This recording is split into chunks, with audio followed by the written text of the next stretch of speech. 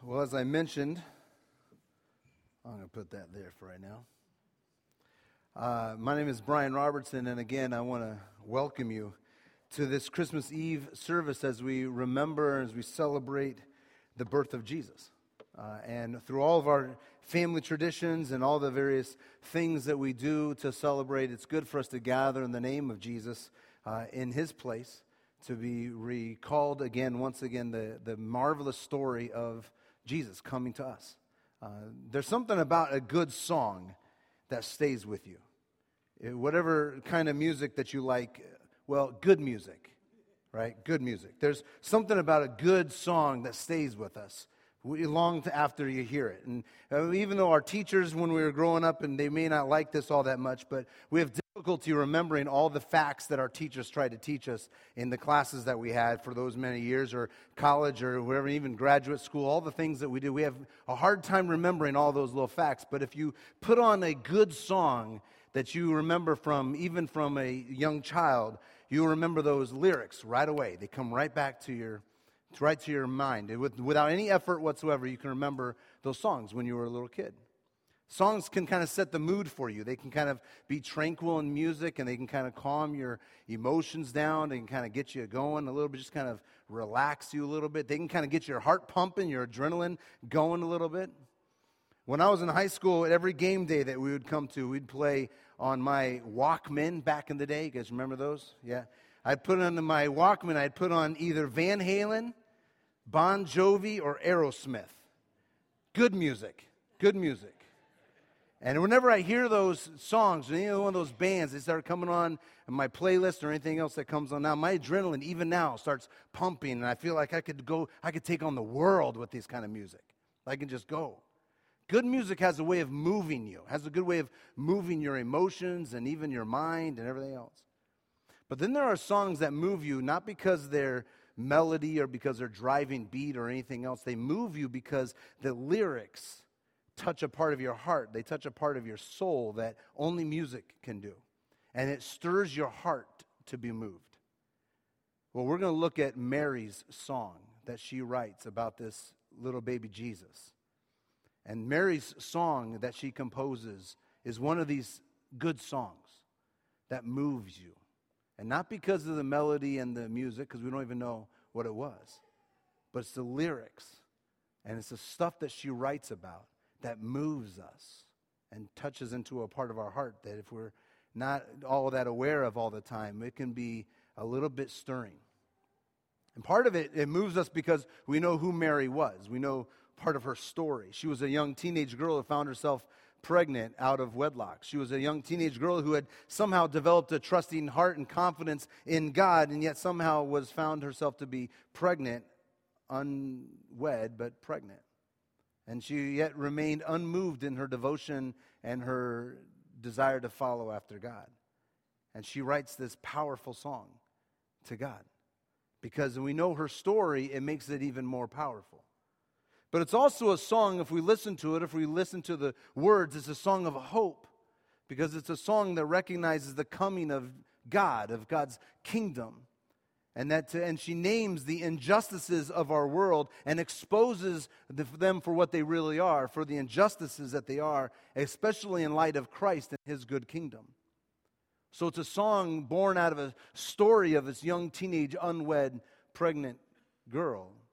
But it's a song of hope because she points out the injustices of our world and points it in the light of Jesus. But it's also a song of joy because the Savior has been born. Christ, the King, the Messiah, has come to fulfill all of the prophecies, and He's come to bring in His fullness of His reign, of His goodness. This is what we celebrate. This is what the season of Advent and Christmas and what Christmas Eve and this whole time is all about. The arrival of the Christ child, the inbreaking of God's goodness in our very dark and hurting world. So I want us to consider this song tonight. I want us to hear the lyrics of this powerful song written by a teenage girl in about 2,000 years ago. It's found in Luke chapter 1, verses 46 through 45. And you can follow along on the screens here. This is Mary's song, her Magnificat, as it's sometimes known. My soul glorifies the Lord, and my spirit rejoices in God my Savior, for he has been mindful of the humble state of his servant. From now on, all generations will call me blessed, for the Mighty One has done great things for me. Holy is his name. His mercy extends to those who fear him from generation to generation. He has performed mighty deeds with his arm. He has scattered those who are proud in their inmost thoughts. He has brought down rulers from their thrones, but has lifted up the humble. He has filled the hungry with good things, but has sent the rich away empty. He has helped his servant Israel in remembering to be merciful to Abraham and his descendants forever, just as he promised our ancestors. Well, as we listen to Mary's Magnificat, her song, as we listen to these lyrics and we read them, we can kind of break them into two different stanzas. You can kind of break them in two different movements. And the first one we might kind of write up or might title up as Undeserved Grace. Undeserved grace. Listen how she describes herself and how she praises God. She describes herself as a humble servant. As a humble servant. And calls him God my Savior. God my Savior. Mary sees herself not someone who's immune from sin, not someone who's perfectly holy without her own blemishes, without her own faults. She sees herself and recognizes herself as a sinner in need of rescue, in need of a Savior to come for her. And she was struck at how odd God's way of choosing things is different from the way our culture chooses things. And she looks and she sings at how God looks at her humble condition, at her humility, at her lowly place. And she understands that she is unworthy by the world's standards, by the world's kind of way in which they measure people up. She's unworthy by that, but God has chosen her. The God in his undeserving, or his love that pours out on undeserving people is gracious, merciful. Because humility and lowliness are marks of someone who has stood in the presence of God long enough to realize our own frailty and our own brokenness and our own need for a Savior. Friends, if you've stood in any length of time in the presence of the holy, any length of time recognizing who God is and the magnificent story of who God has done and what he has done, then we begin to realize our own frailty, our own brokenness, our own need for a Savior. And the message of Christmas is that a Savior has been born. This is good news. It's good news because you and I, we need a Savior. And wherever you are in your spiritual journey today, wherever you are in what you're understanding about God, would you hear this? That the Christmas story is a loud and bold proclamation that God loves you. No matter what you feel like you have done in your world, in your life, no matter how far you feel like you've strayed away from God, Mary stands in this song as an example before the Lord. She stands before the Lord just like each one of us, all of us.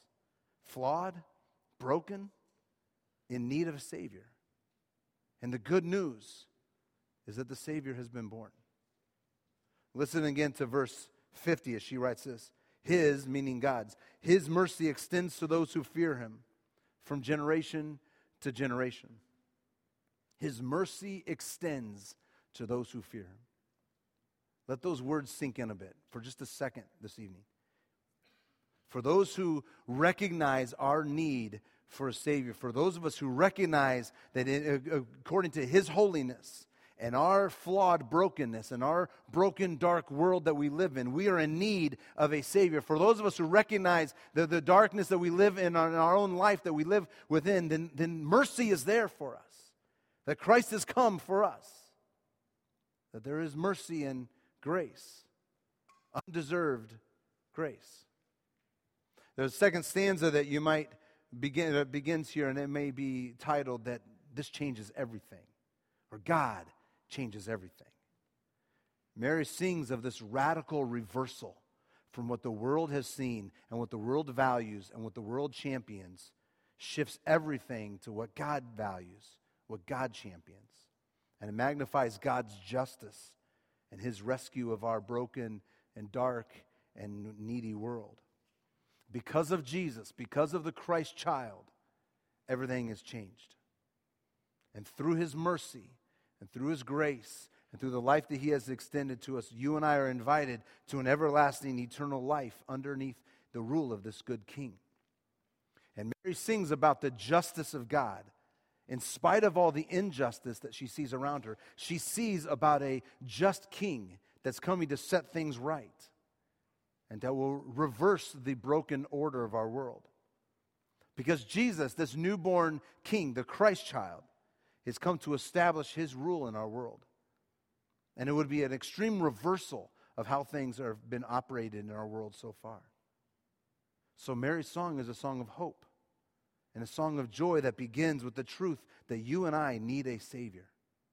That our hearts have been broken and are flawed because of our own rebellion and our own turning away from God's ways. We need a Savior.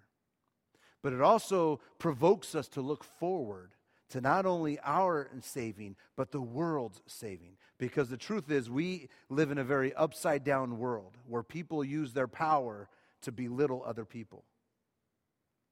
And those that have power hold on to it at all costs, often demeaning and dehumanizing other people, especially those that are in competition with them or those that are different than them. It doesn't take long, right, to just look at your news feeds or any kind of where you find out what's going on in our world to find and listen to the way in which people talk about others with this constant state of upheaval that we find ourselves in. Darkness seems looming all around us all the time. And it can be tempting in times like that where you begin to think that all is lost, that this world is just kind of done. Our culture's gone way too far away. Pride and power will never stop having a chokehold on our culture. But the message of Christmas is that the Savior King has come. And because of that, everything changes. Everything changes. And while it may seem like it's dark, while it may seem like it's maybe hopeless, there will be a day when he says enough. Enough. And like Mary, we live in this world that's upside down. Its values, its promises are contrary to the ways of God. Contrary to the ways in which God has made them to operate. And while we live in this world where injustice and sin seem to control too much of our lives, too much of our individual lives and corporate lives, people are just blinded by consumerism and by greed, selfishness. So much so that it's even difficult to realize how much it really is out there, how prevalent injustice really is. But Mary's song declares boldly that not only is the birth of Jesus some nice little nativity scene some 2,000 years ago, but it is a revolutionary sign that the ways of injustice in our world are going to be reversed one day and will be dealt with by Jesus the King. He will usher in a way of peace and of unity and of justice. And it reminds us that the wonderful truth at Christmas that a Savior has been born, and the Savior is both extremely personal, for all have fallen short of the glory of God. And all of us are in need of rescue, for sure. But recall what Mary says, my soul will glorify the Lord. My spirit rejoices in God, my Savior, for the mighty one has done great things for me. Holy is his name. But God has come to be our personal rescuer. That's true. But the message of Jesus and the message of Christmas is not just personal. It's not just a private matter to deal with our own individual sin problem. It's a revolutionary message for the whole world where all things will be made new. That today, because of Christ, a new order of things is bursting on the scene all over. That God's light is bursting where justice will overrule injustice, where the way of greed will give way to the way of generosity, where the way of power will give way to the way of servanthood, where the way of hostility will give way to hospitality. Jesus changes everything. Jesus changes it all. There's nothing like a good song to stir our hearts, to touch our soul, to remind us that you and I need a Savior. But a good song also calls us into action, calls us to do something, to notice that the Lord is at work in the world around us, to bring about his justice, to reverse the injustices of our world. And a good song calls us forward to action to join him in his redemption project of this world. Friends, the good news of Christmas is that a Savior has been born, and he is Christ, the King. And he invites each one of us to an everlasting, eternal life in his good, eternal kingdom. Because life itself is sustained by Jesus, by Christ.